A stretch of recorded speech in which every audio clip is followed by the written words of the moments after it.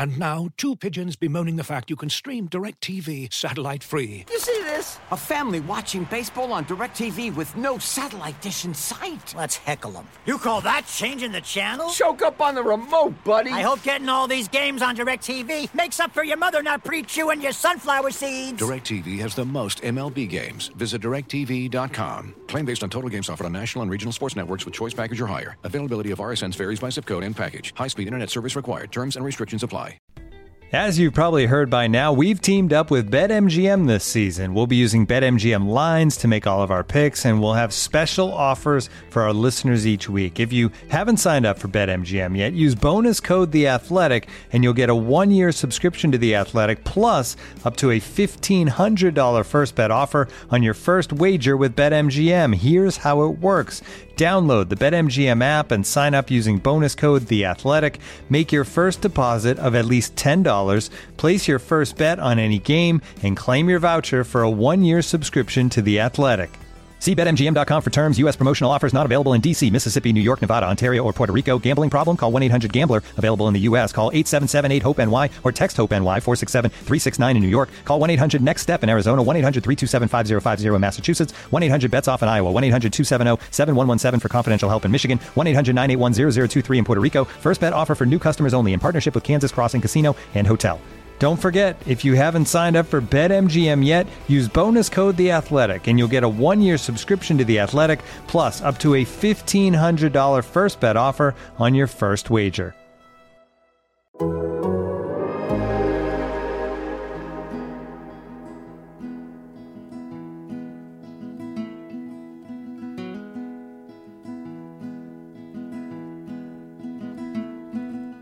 Late night, midnight on the interstate, and I didn't feel so great until I saw the city. Thanks for joining Straight from the Source with Michael Russo. This is take 3 of the podcast. When I first did the promo, Anthony LaPanta, I joked on there that Anthony LaPanta would be joining 1 or 10 times, and you are the first repeat guest. What an honor. Straight from the Source. I know. And we're only halfway through the season. I swear to God, Anthony isn't like a fallback plan here. I actually wanted Anthony to come on here a second time because Hockey Day Minnesota is coming up. The Wild just got the Winter Classic as well. We got trade deadline coming up, and I just always like shooting the breeze with you about hockey. And if you're listening to this podcast on Apple, Spotify, or wherever you get your podcast, please subscribe to The Athletic or consider it at theathletic.com/straight from the source. That will get you in at 40% off. Anthony, first of all, how's Phil? Phil's good. He's still struggling. He's still Phil, but he's doing all right. Has a tendency to eat garbage and whatever else he can find, and then we wind up cleaning up after him somewhere around the house. But Phil's doing fine. He's cleanly groomed, and he's still functioning. My favorite, I think I said this on the first podcast with you, which, by the way, if you haven't listened to that one, that was one of my first ones we did in Nashville earlier this season, back when they had a coach named Peter Laviolette. Today they have John Hines. A lot of change. A lot of things have changed since then. But that podcast, very much definitely one I suggest that you listen to as well. But we talked about Phil a lot on that podcast. Still one of my favorite animals that I know. Yeah, there's only one Phil. Yeah, exactly. Hockey Day Minnesota. It's coming up here at the end of the month. It's really 3 or 4 days of really cool stuff that they're doing. This time, the host city is Minneapolis. It's at Parade Ice Gardens. The festivities really start January 16th. The hockey day is January 18th. Right. Correct? Right. And one of the cool things about this hockey day is you are actually – well, let me just give the schedule real quick. And if you don't know the schedule or information about hockey day, go to thewild.com/hockey day. But on January 16th, Holy Angels plays Minneapolis girls at 6 p.m., and on January 16th at 8 p.m., Grand Rapids Greenway plays Blake girls. Then on January 17th, a really cool thing they're doing at 6 p.m., the State of Hockey Women's All-Star Game. And at Friday, January 17th, also an hour and a half later at 7:30 p.m., the NHL Alumni Game. Wes Walz and Ryan Carter picked the teams the other day. Tom Churski and Paul Broughton, I believe somebody else are coaching the games. And everybody from Mike Modano is playing, and Matty Hendricks to Ryan Great Carter, rosters. Stephane Veilleux. I mean, it is funny. Stephane Veilleux is the guy that he's the dark horse in a game like that. He absolutely dominates when he's in those 4-4 games at Braemar. Well, and Wes Walls will not accept a minus. We've been giving him grief about that already. He'll be working out every day between now and then to make sure that night he can go against the other team's best guy, and he will not be scored upon while on the ice. Mike Greenlay will be one of the two goaltenders. Yes, that's always fun. Yeah, Just there was a chirp little him. controversy in the draft because Ryan Carter decided to pull a fast one. He had selected one of the goaltenders and then selected the other goaltender a couple rounds later so that he had all leverage and would be able to force a trade with Wes at a later moment because Wes didn't have any goaltenders. So that's finally Wes, I'm sure, Karts is a blew it up. creative guy. Yeah, he blew up Yeah. blew up saying he couldn't do it.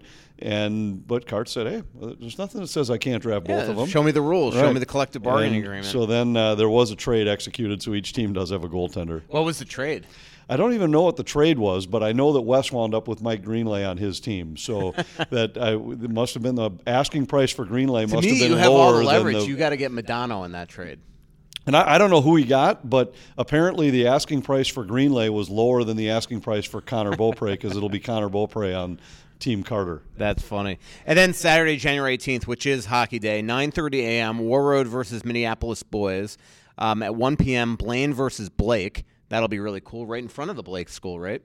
That's Blake School, right? Not Breck. Blake is right by Parade. It's close, yeah, but it's I wouldn't say it's like in the neighborhood. So what's the school right up the hill from Parade Ice Garden? I thought that was Blake. No, it's not Blake, but Okay. it'll be a cool environment for Blake, and I'm looking forward to it. For me, I'm just thrilled I get to call one of the high school games. You're doing that one? I'm doing that one. I got to call both of them when it was at Stillwater because it was close enough where I could get to Excel on time. And in this case, that's the only one I'm going to do. We've got somebody else coming in to do the first high school game and the women's college game that day.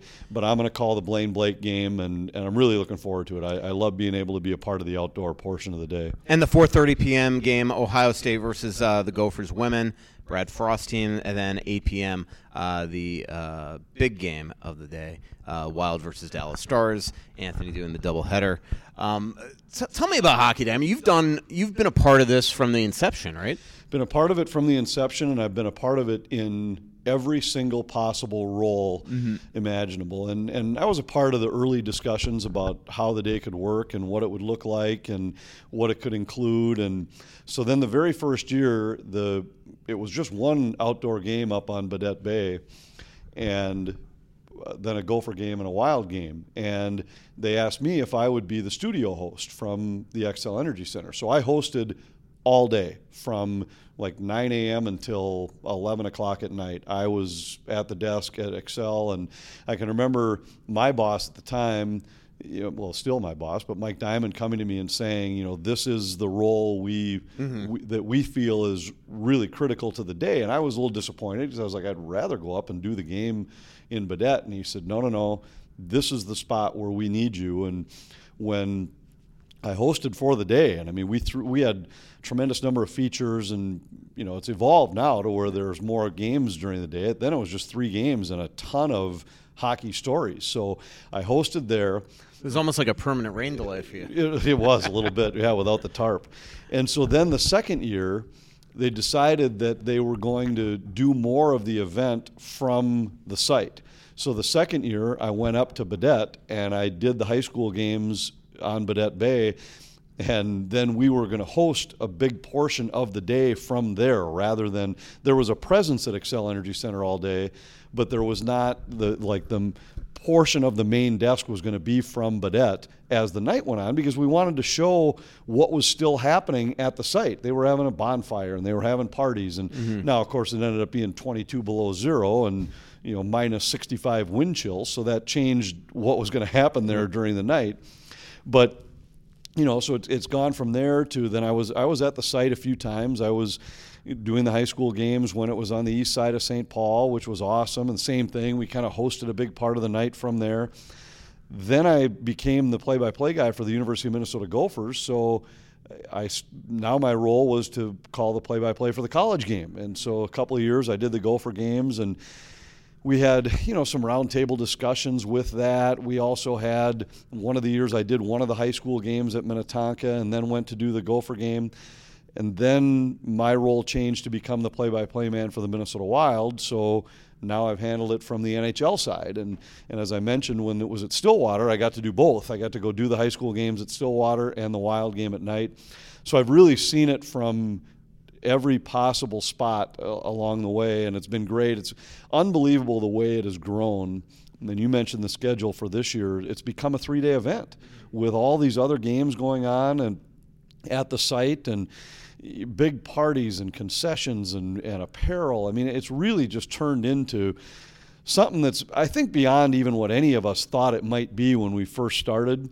The host cities, the host communities, they've done just such a tremendous job of building this into what it is, and I think it's great. It's now you got like youth teams that say, well, we do this every hockey day. It's our hockey day tradition. We play outside, or we do a mothers and sons game or something. And every time I hear that, there's just a little bit of me that, it's kind of a warm feeling to it, because you think this was just a bunch of guys sitting around a table saying, hey, what if we did this? And it's turned into, we call it Minnesota's Hockey Holiday, and I think it's a legitimate title because there are so many people for whom it is a big day, a special day, and I hope we can continue to expand it, continue to grow it, continue to thrive in showcasing how hockey impacts so many families and lives all over the state. I remember I did about a month and a half ago, I did a feature on Jake Brink, who's the only Minnesota-born referee in the NHL, and I was talking to his dad, Matt, who is the mayor of Detroit Lakes, and he was joking around that he's like, man, we would give anything to have that up here as well. But obviously quite the process to get to, win the bid, but then you have to put it together. Obviously need a lot of community support, and this was a Fox Sports North invented holiday, which is pretty neat. And this is the 14th annual Minnesota Hockey Day. The 15th is going to be announced pretty soon in a really cool city as well. I know somebody is going to be very excited about that. So let me ask you about it. Like, what is your favorite part of the actual day? Because I can tell you from my perspective, because I watch it on TV, because I very rarely get to actually go to the high school games, it is the features. I just think that FSN does an amazing job with these features. Yeah, and the Minnesota Wild have a part of that too. They're a big part of some of those stories, and every year there's so many good stories that get left out because we just don't have time to do justice to them and to fit them all in.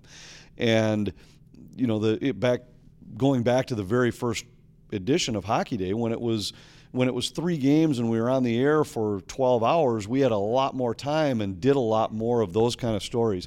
I think the stories are great, and the human interest type stories, and the people that create hockey in their little area, their little way, how they have adapted it, how it's impacted a family, how it's helped a family through a tough disease or tough emotional period or a tough period of loss. I think all those stories are amazing, and I still have a soft spot for high school hockey in Minnesota. I absolutely love high school hockey in this state. I love the way the traditions that are included, the way guys look back on those years fondly, the way that it impacts so many people in so many ways. And so I just love watching the high school games. I love the settings.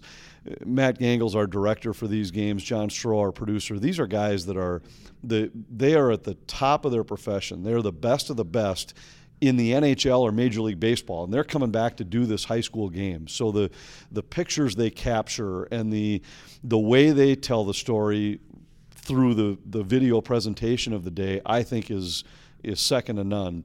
And you just get that, you get the cool. We've had snow, we've had bad weather, we've had unbelievable cold, and all of those things are a part of it. But so I love watching those outdoor games and just, see a chance to showcase, in this case, these 4 boys high school teams that are that are going to be a part of it, and then we're going to have the Gopher women playing outside against Ohio State this year. But to me, it's those high school games. Those are my favorite parts. Yeah, it is pretty cool. And Gangle, heck, he does World Series, and then he's coming back to do this. It's pretty cool. I found the rosters for the NHL alumni game, if you're interested, the day before Hockey Day on January 17th, 7:30 p.m., which is an hour and a half after the State of Hockey Women's All-Star game, which is going to be very, very fun as well. But the Team Minneapolis, coached by Tom Chorsky, has Mike Greenlay, Ben Clymer, Mike Modano, Eric Rasmussen, who might be the fittest guy out there, Gordy Roberts. All right, I take that back about Eric. Darby Hendrickson is playing as well. Joe Diedzik, Stefan Veilleux, Dave Christian, Sean Chambers, Reed Larson, Jordan Leopold, Rob Stauber, and Wes Walls. Then Team Minnesota Green, so the other one is wearing white. They're coached by Brad Maxwell and Paul Broughton. Connor Beaupre, that is pretty cool. He's the Wild's emergency goalie. Keith Ballard, Paul Martin, Chris Porter, Eric Westrom, Chris McAlpine, heavy on D there. Aaron Broughton, Matt Hendricks, Ryan Carter, Dave Snugerud, Mark Parrish, Sean Podine, and Brian Bonin. So pretty fun, definitely to go out there. And hopefully, Winter Classic next year, Anthony, we have some sort of alumni as well. There might not be an alumni game, but they're thinking of anything from a State of Hockey historical luncheon to some sort of luncheon or dinner with NHL alumni as well. How excited are you? Even though do you remember what during the Stadium Series your role would have been? Well, we didn't have anything to do with the actual game that day because it was nationally televised, as will this one. For me, I did something live intermission inside the stadium. Yeah, I remember that. With some interviews or something. Who knows, whatever the Wild might need me to be a part of, I'd be a part of. And we did that year. We did the alumni game the night before, the North Stars Blackhawks alums. We did televise that game, which was awesome. And so I don't know if we would do something where if there's a college game played there the night before, perhaps we'd televise that or something. I really don't know. Bottom line is, for the game itself, we wouldn't have a role. It would be all nationally televised, and I mean, and that aside, I think it's great for the fans. Everybody's excited about it. For me personally, it's a day just to go watch the hockey game, I guess. At Target Field, which will be your second home other than XL Energy Center, you do. I spend some nights there. Yeah, a bunch of nights. Hopefully, it doesn't rain that night. Hopefully, we don't get freezing rain on January 1st. Yeah, if they bring the tarp out that night, we're going to have an intervention. Yeah, that'll. You might be the jinx. The jinxes aren't real, that. What to me is really cool about that stuff is obviously the game is going to be fabulous. I truly think it's going to be the St. Louis Blues as the opponent, but the one thing that I'm just looking forward to is the Winter Festival that's going to surround it. I mean, there's just going to be so much stuff to do, from fan fairs to arts festivals to movie festivals to youth hockey tournaments to most likely a college game. I would think UND Gophers makes a lot of sense. Sure would make sense, wouldn't it? Especially if Dave saves St. Peter having a big say. The president of the Minnesota Twins. The one thing is funny because Dave St. Peter was really honest in the story that I wrote the other day is that, he does think that outdoor games have gotten a little overdone in the NHL, but that the one thing that has kind of surpassed that is the fact that the Winter Classic is still an iconic thing. And you just saw it. I mean, the Dallas TV ratings were absolutely awesome. Well, and how about the crowd? Yes, 86,000. Believe me, I'm with Dave St. Peter. I think it feels to me like if they went back to just one, that it would increase instead of having any of the Stadium Series. But when you see something like that happen, and you say, well, who am I to say there's been too many? If 80,000 plus show up at the Cotton Bowl to watch the game, well, then keep doing it. I mean, if 80,000 fans are saying we want to go see it, then it stands to reason you should continue. Yep, absolutely. And I think that Wild fans are going to absolutely embrace this. It was a tough sell when it was at TCF Bank Stadium. But obviously the game itself, the fact that 50,000 eventually packed the place, it was awesome. The alumni game was everything, in terms of fun and things like that. And it'll be interesting. It's cool that what comes with this is also a live documentary. So we're going to get to see, kind of becoming wild on a news scale because the league will produce that. There's a second documentary that comes with it as well that really surrounds kind of, shows you the behind the scenes of how they put this type of game together, the equipment staffs, things like that. And then we'll get to see an actual new jersey as well, the Minnesota Wild, going into an eventual third jersey in a couple years. Next year, actually, it'll be pretty cool. They're going to have a throwback jerseys, I hear. This is what I've been told by sources, throwback jerseys for every single team. That this is something the league is putting together. So wouldn't it be cool if the Wild actually had maybe North Star's colors or something like that? It would be pretty cool because from an old school standpoint, I always thought. That North Star sweater is still one of my all-time favorites. Thinking back to all the uniforms that teams have worn over the years, and some of which have changed many times, there's still very few. And I'm sure I'm biased because I grew up watching it, but I just loved the old green and gold sweaters. Yeah. And both the white and the green. I just thought it was such a cool, simple logo and so fitting for this state. I'd love to see it if somehow they could embrace that, even though I know it's the franchise that's gone and I know that it's different. The Minnesota Wild are totally separated, but there's something for Minnesota hockey fans, anybody my age or older probably, that still has that little bit of a tie to it, and I'd love to see them somehow embrace that. Yeah, it's one of my biggest regrets is that I moved here after the Met Center was gone, and I never got to see an actual North Stars home game because you hear so much. I've been here now for over 15 years. It's pretty first of all, it's amazing that I've been here that long, but two, the fact that it's a shame that I never got to see it. Yeah, I did. Speaking of the Panthers, by the way, there we go. We're taking a little selfie. Just love that. Yep. Hey, speaking of the Panthers, by the way, you are listening to Straight from the Source with Michael Russo, theathletic.com/Straight from the Source if you want to subscribe. And the one cool thing about this is not only all the articles and videos you get podcasts galore. And I was just listening to one of my favorite ones the other day, which is the new Vancast. And that is the Vancouver Canucks. It's one to listen to because they're coming into town here Sunday. And that's with Jeff Patterson and Thomas Drance, who is the former Panthers PR guy. So he is now works for the Athletic Vancouver and covers the Canucks for us. So that is pretty cool. So listen to that one as well. By the way, if you haven't I'm sure you've seen on Twitter, Anthony and I love sometimes we love hanging out, but we love talking hockey and things like that. And if you are interested in a cool trip this summer, highly recommend coming out to Europe with us and a bunch of Wild fans. We have several signed up already. We're going to Budapest. We're going to Prague. We're going to Vienna. I believe we're going into Slovakia for a little bit, so maybe we'll find Marian Gaborik. I bet he'd be excited to see me. The schedule looks unbelievable. No, it really does. It's July 9th to the 18th, defineddestinations.com. At least check it out. I'm telling you, the trip is affordable because it covers everything. I mean, everything from most of your food to transportation there to all your tips, gratuities, excursions, buses, transportation, hotels, I just talked to another guy this morning who told me that he brought it up to me unsolicited. I'm standing next to him at a coffee shop, and he said, "Hey, aren't you going to Budapest this summer?" And I said, "Yeah." And he said, "Coolest city I've ever seen in my life." Yeah, I can't wait. Because this is my fourth trip that I've done with them. I went to Scotland and Ireland. Then you and I went to Tuscany. Then last year we did Switzerland, we did Germany, and we did Austria. But I've been to most of those places. So what's really exciting to me is that I've been to Prague once, but that was for a couple days, and it was with a buddy. So it was like, all right, where's the bar? Where this one we're actually going to be doing a bunch of cool stuff. Vienna, Budapest. Again, the itinerary is on defineddestinations.com.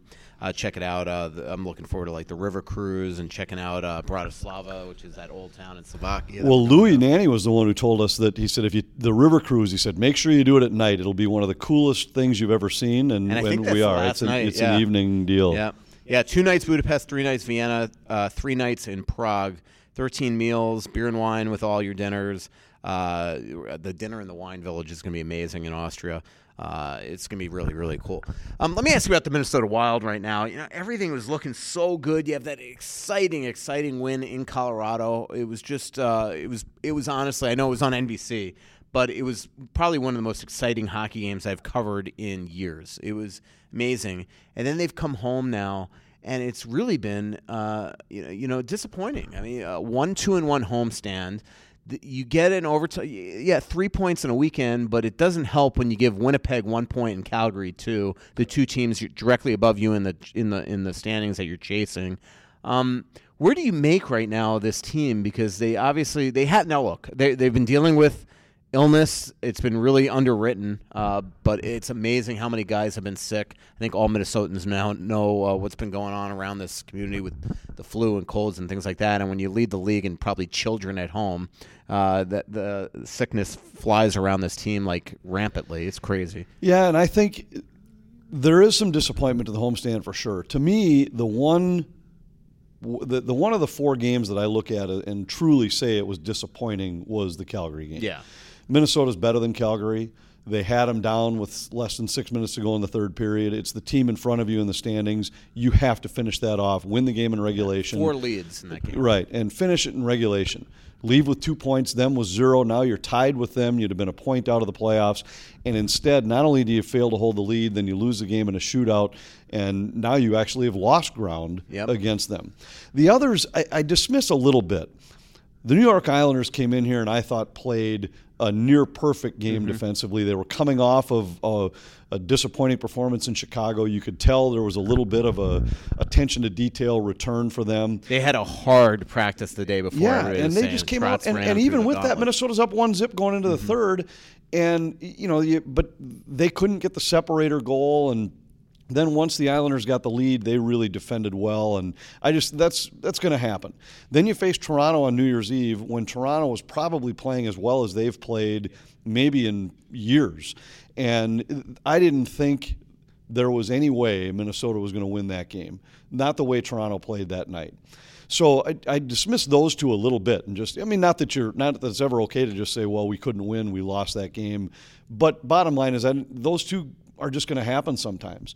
The Winnipeg game, intense game, Minnesota comes from behind to get the thing into the extra session and wins it. I mean, I kind of felt like they stole a point that night. And then unfortunately, the one to me that I look back and say that's one you're going to be kicking yourself down the stretch if things don't work out the way they do is that Calgary game. And it really puts a tremendous importance on this game in Calgary that's coming up later in the week. They have to win that game. I don't know. I look at the team and they don't look like like Stanley Cup contender. I think I think anybody would look at it that way. But if you look around the Western Conference right now, how many teams look different from everybody else? Maybe Colorado. I mean, Colorado I think does for sure. Maybe St. Louis. I'm not positive that I'd look at them and say that's an insurmountable task. And I still think Vegas is the only team in the Pacific that looks like they're capable of playing at a different level than everybody else. Well, I was just looking at the standings. Like when Arizona's second in the Pacific, it's just not a good division. Arizona. The Wild are 3-0 against Arizona. Right. I mean, Edmonton, Vancouver, Calgary, Dallas, Nashville, none of these teams look different than Minnesota to me. Not significantly different. They all have holes. So there's a party that says, well, why not Minnesota? Why couldn't Minnesota be right there in the mix with any of those teams? I mean, they got to get healthy, then they have to stay healthy. And, they've had a couple things happen that I think give you reason for optimism. At the top of the list is the emergence of Carson Soucy, which now makes your defensive core one deeper than maybe you thought you had at the start of the season. And then you look at the forward line, and I think the way that Luke Kunin and Joel Eriksson-Ek have emerged as they've been incredibly consistent. They're providing not only reliable checking, but they're providing some offense. I really think that gives you reason for optimism once you get Jason Zucker back and you kind of solidify your top six. So I think those couple things, Marcus Foligno has emerged as, he's been maybe the most consistent Wild player from start to finish this year for what he is. And now he's emerging as a guy that, there's going to be a lot of nights where he can provide something that nobody else on the team provides, and a little energy, some physicality, and he's now shown, if given the opportunity, that he can make a couple plays with the puck. So, I don't know. The one guy you with did, all that aside, you got to get better goaltending than Yes. they've had so far this season. And that's what I was going to ask you about. Yeah, you have to, and your special teams have to be better. And if those two things don't happen, I don't see how the team makes any noise. Isn't in the it funny postseason. though that really we talked about how Vegas, St. Louis, and Colorado look differently. Colorado might be the best of those three, and they have goalie issues. I mean, you can get to Grubauer, and you could certainly get to that Frankie guy that the Wild got to last week. I mean, he looked like he couldn't stop a beach ball. So they have issues. St. Louis is still, to me, the fact that they are running through this regular season as dominant as they've been, and that Binnington is providing an encore is very, very impressive. So they still, to me, are the team to beat. And then Vegas has been up and down this year, and the one thing about Vegas is this could be the year to cross over. The Wild play them well, although they are a lot to me are better than they were when they went to the Cup final. I mean, because since they've added Max Pacioretty, they've added Mark Stone, who I thought was the best player on the ice when the Wild were in Vegas a couple weeks ago or a month ago, whenever that was. So they're pretty interesting as well. But you're right. I mean, the one guy you didn't mention there when you were talking about all the players was Jordan Greenway. What is going on with him? Because he has been, to me, very, very mediocre lately. Yeah, up and down for sure. Yeah. And he's had moments during the course of the season where he's looked like a guy about to take the next step. And he was a part of a line with Eriksson Ek and Cunnin when the Wild were playing their best hockey of the season prior to Eriksson Ek's injury. And I thought, wow, hey, we're seeing a guy take the next step. He's becoming more physical. It was like 2-3 plays a night that he would make with his reach where you would just be like, wow, look at what this guy's capable of doing. But then he continues to go through these stretches where it's 3-4 games where you'll walk away and not really even remember him being a part of things. And given the opportunity to jump up on the top line, didn't work out and wound up being lowered in the lineup. And I will say then when playing on the fourth line the other night against Calgary, it might have been his best game or most visible game in a 2-week stretch. Felt like he got the message. Yeah, and all of a sudden went to the net. But here's what I thought of after leaving the Calgary game the other night. And Greenway scored a goal in that game and was more visible than he had been. But how about showing him Marcus Foligno's goal in that game? The one where he drives through 3 guys to the net and finds the loose puck and scores. And show that to a lot of young players, but certainly to a guy that's got the size and strength that Greenway does, and says, if Marcus Foligno can do this, why can't Jordan Greenway do this? This kind of tenacity, this kind of just the I am not going to be stopped.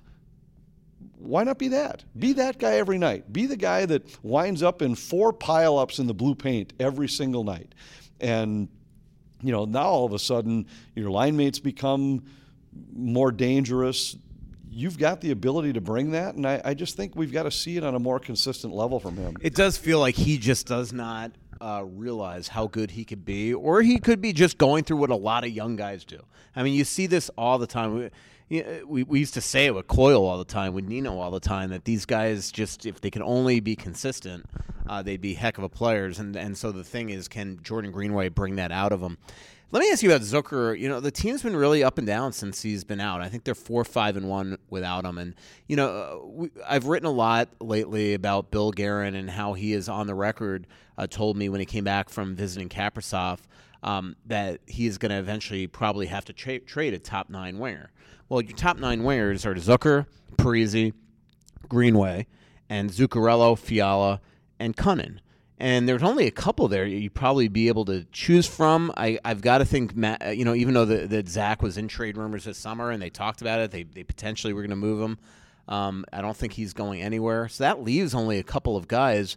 But a lot of people think it's going to be Zucker, which would be ironic since Fenton tried so hard to trade him and didn't get it done, and if all of a sudden Guerin did it.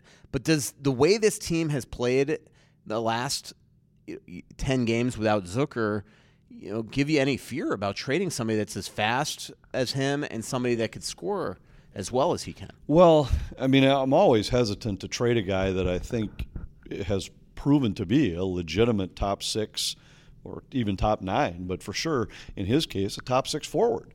But in order to number one, you're talking about trying to create room to bring a guy over that for sure has to land in the top 6. If you're number one, that's the type of player he is. But number two, if you're going to go anywhere, that guy has to be a part of it in a top 6 role. And I just think what it shows you is that right now Minnesota's strength is its depth rather than its absolute like one blue chip player. When Jason Zucker's in the lineup, now all of the lines get better. Now your third line is the geek line with Greenway, Eriksson, Ek, and Cunnin. And now your second line can remain intact with Koivu, Parise, and Fiala, which has turned out to be a very good line for them. And so it makes all the lines a little bit better. Now you got a fourth line that's got Foligno on it. I mean, and Hartman, who have been really consistent contributors for this team. So I think it's more that than maybe the one individual Jason Zucker. It's just that what Zucker's absence has done to everybody else, right? Because it really wasn't until Zucker got hurt that Bruce changed everything, right? Like even with Spurgeon, right. Spurgeon and Koivu, he didn't. Everything stayed pretty much the same. Yeah, he tried to find somebody to go with Parise and Fiala. It changed everybody, but it was when Zucker got hurt, right, where everything got and changed. had to just say, you know what, let's throw Zach up on the top line. Let's just try to load up one line that's a scoring line and take our shot. I mean, I think if you take any one of the top, maybe top 9 forwards out of the Minnesota lineup, you'd see a similar effect in just that where this team is, the strength of this club is that when all those guys are playing, what we saw from early November to just before Christmas is that, boy, the lineup was intact. It was the same groups every night, and they were the best team in the NHL over that stretch because of it. Yeah, and I mean, there was an 11-game point streak, and I don't think it's any shock at all that pretty much after the Tampa game, which was one game after Koivu and Spurgeon got hurt, that ever since they are a 500 team. I mean, they are the epitome of really Minnesota Wild 500. I think they're 6-6-2 since, if maybe even a little less as well. Talking with Anthony LaPanta, joining me on Straight from the Source with Michael Russo. Again, theathletic.com/Straight from the Source. If you're not a subscriber, we'll get you in for 40% off. I promise you will love it. You'll love the app. It's absolutely awesome. Dumba, what's going on with Dumba? Boy, I don't know. His last couple games have maybe been better than he's had in a while. I haven't really talked to him a lot about it. I sure get the feel like it's a guy that's just pressing. I mean, I think it's a guy that he had a great year last year, or the portion of the year that he played, the 12 goals in 32 games. I mean, he was emerging as one of the most explosive offensive defensemen in the National Hockey League. And then when he came out this year, I think he had such a desire to prove to everybody that last year wasn't a fluke. I'm here. I'm staying. I'm going to take the next step. I'm going to be even better. I'd like to score 30 goals this year. All of that. And whenever that's the case, and then you start out slowly. I mean, think about how many times we've seen it when guys are entering a contract year, and all of a sudden they don't produce the way they have. They start to put pressure on themselves. Holy cow, I have to score. I have to score. I have to score. And I get the feel like that's what we're seeing with him. We saw that. I mean, it's been that way ever since. Remember in Chicago when he blew that empty net? It was Chicago, I think, right? Yeah. And because after the game, he was just waiting for us in the locker room. You could just tell ever since. I just think you're watching a guy that the old cliche is gripping the stick too tight, and I think so now he's putting pressure on himself that, okay, I got to make this play instead of just playing the game and, you know, the other cliche, letting the game come to him, which last year, if you go back and look at it, I mean, he just didn't miss scoring opportunities, but it wasn't like he wasn't carrying the puck from goal line to goal line. And I mean, he was just the plays that were there to be made, he was making. And so now I think you're just seeing a guy who's pressing a little bit, and it's probably in his head. And you know, who knows? Sometimes all it takes is a couple of those pucks to go in, and then you might see a guy take off on a 6 goals in 10 games kind of run. Like we saw with Fiala. Right. And scored a fluky goal against the Blues, and he's played well since. Been awesome. Yeah. Eric Staal just continues to, you know, I thought last game he looked tired, especially in overtime, but he just continues to just excel in his NHL career. Back in the All-Star game. I'm doing a story right now. I shouldn't scoop myself, but I'm working on a story to run right before the All-Star game asking the question, is Eric Staal a Hall of Famer? I would say it's actually probably right now would probably be a no, but that will be the debate in this story. Really, what really hurts him is his lack of hardware in terms of trophies. Some down years, things like that. And remember, it took Dino Ciccarelli had over 600 goals. It took him a long time to get into the Hall of Fame. 600 used to be the threshold. Now it's in the 550s, and he's still got a ways to go to catch that. But from a professional point of view, have you ever I hate the questions like, have you ever seen anybody like him? Yeah. But you've covered a lot of guys as the play-by-play guy with this team. From a respect level, he's got to be as high up as anybody that he's you've ever right seen. up there for sure. Just a first-class guy and just plays. I mean, it's so refreshing to watch. And what my favorite part of him is the way he celebrates every time he scores. And, I mean, he celebrates like a kid. He celebrates like either a guy who just scored his first in the NHL or a guy scoring in the 7th game of a Stanley Cup playoff series every single time he puts the puck in the net. And I remember asking him about it a couple of years ago, and he said, you know what? You play the game to score, and it's fun to score, and it's hard to score. And he said, when you score, why wouldn't you celebrate? And he turned to me and he said, you go crazy every time we score. And I kind of looked back at him and I was like, well, I feel like if the player is celebrating like that, it's a big deal. And then why wouldn't you celebrate like that on the air as a broadcaster? Yep. You know? I mean, why wouldn't you get excited about it when you watch? And he's not the only one, but he's one of probably the most accomplished that does things that way. I covered Rob Niedermayer in Florida, and Brian Murray right in front of me one day. Rob Niedermayer scored an amazing goal, and Brian Murray, the GM of that team, the late Brian Murray, comes up to me and goes, Robbie, can you do me a fucking favor? And he's like, what, Brian? And he goes, can you just at least pretend that you like to fucking score? It was the funniest line ever. And and from that point on, Robbie tried to actually enjoy it more, but he was like, he was the quintessential, like, act like you've been there before when he scored. But you see so many people. I mean, Marcus Foligno had that look the other night when he scored. So a lot of times it's the guys that don't score a lot that try to give that look that it's no big deal. Yeah, I don't know. I've seen Foligno score recently where he almost punched his fist through the glass. He pounded the glass so hard. Who was it? Was it in Phoenix where he destroyed Doobie after the game? It was somewhere. It was after a win where he just beat the heck out of a teammate. Like, you got to be careful with him. Right. You got to watch out for those celebrations sometimes. Yeah. But that's the cool thing. By the way, I'm doing this. So on January 20th in The Athletic, we have our annual anonymous league poll. And then I'm doing a really cool, funny, hysterical, I'm telling you, you're going to love it, January 21st or 22nd, like a team-specific poll, like who would be the worst road roommate, who's always late, who's, your favorite Minnesota sports team out of the watch other than the Wild, favorite restaurant. But in the league poll, again, it's supposed to be anonymous. One of the questions, it's a really cool question, is who on another team would you most want to have a beer with? And I'm getting great answers. Joe Thornton's the leader right now. But the funniest one that will clearly not be anonymous in the poll, Jordan and Mark Stahl.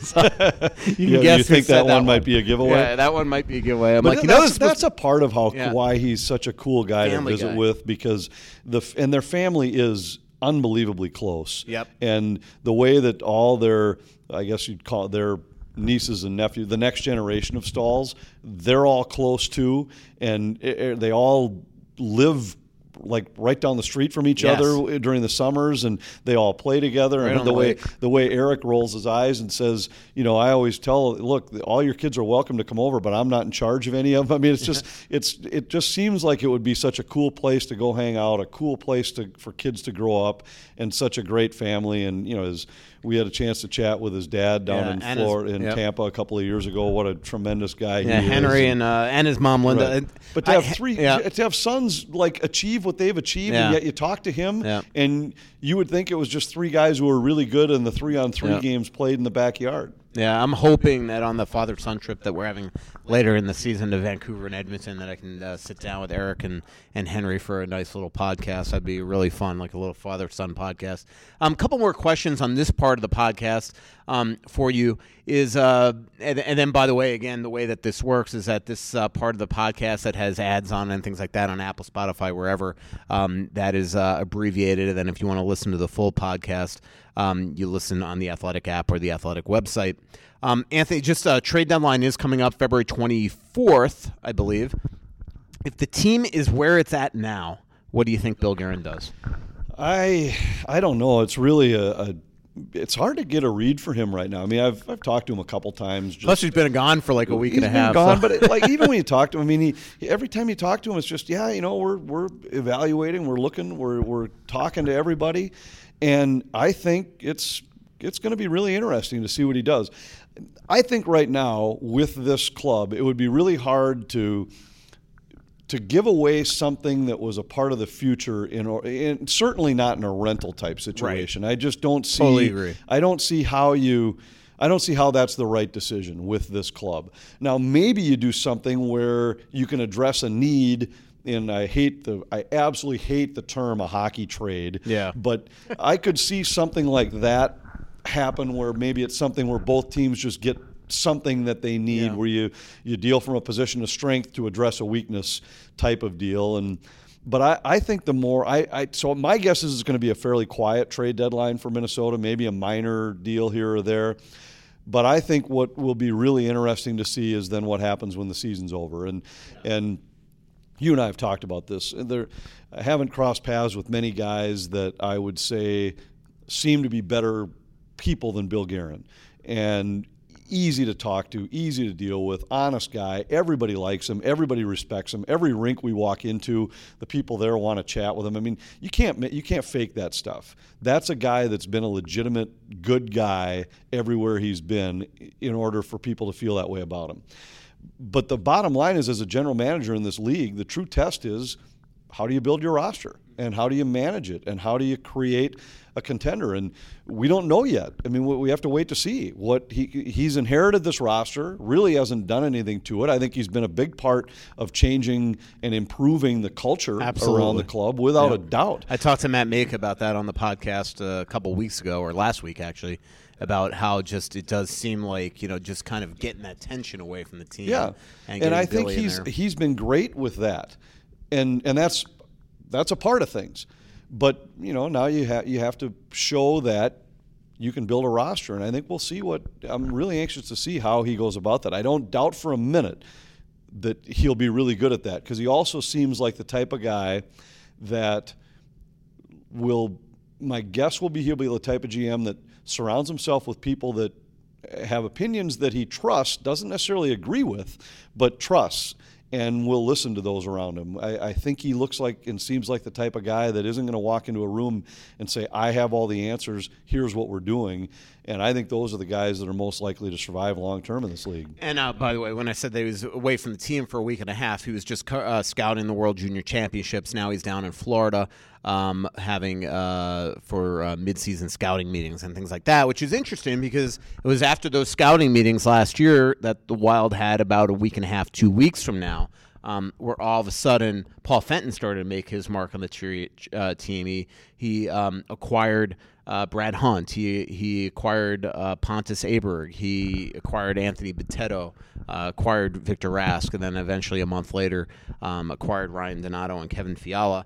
Some of those moves look really good right now. I mean, Fiala looks like he absolutely has a chance. He is starting to realize how good he can be, and he's starting to play really well for this team, and one hopes that eventually he breaks out to being a true dominant stud. We're starting to see that a lot lately, the way that he's playing.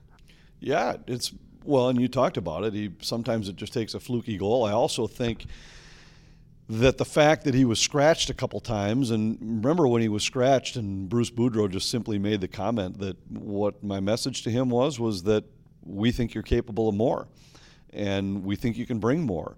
And he has. I mean, he's been a different player, and not just because of the points that he's been posting, but when you watch him play, he's playing the game at a pace that I never thought was possible from him based on watching the last 20 games of last season. I really wondered if he'd ever be able to play it at the pace he's playing right now.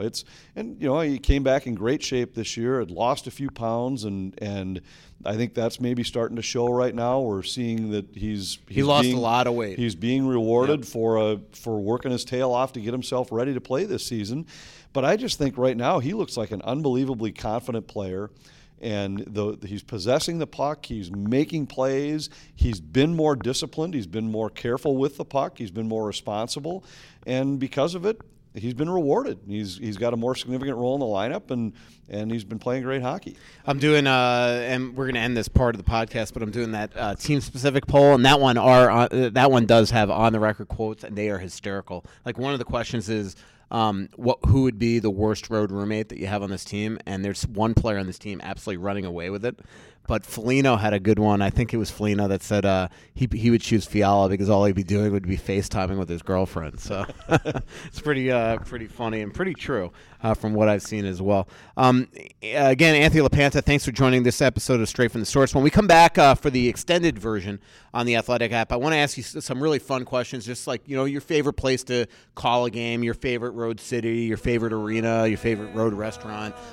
Also want to ask you about the candy store. That there was a funny story that you told. Thank God it's a funny story, not a tragic story. But on the last podcast that you're on about the car accident that you were in with Gorg, and there was a funny detail that you left out of that came up the next day in the press room in Nashville that I want to get talking about. So if you are listening to this version of the podcast anywhere you get your podcast, please don't forget to rate and subscribe to Straight from the Source on Apple. If you click on the show URL, which is theathletic.com/straight from the source, you'll get 40% off your subscription to The Athletic, and you'll get to hear an extended version of this podcast with Anthony LaPanta and myself only on theathletic.com.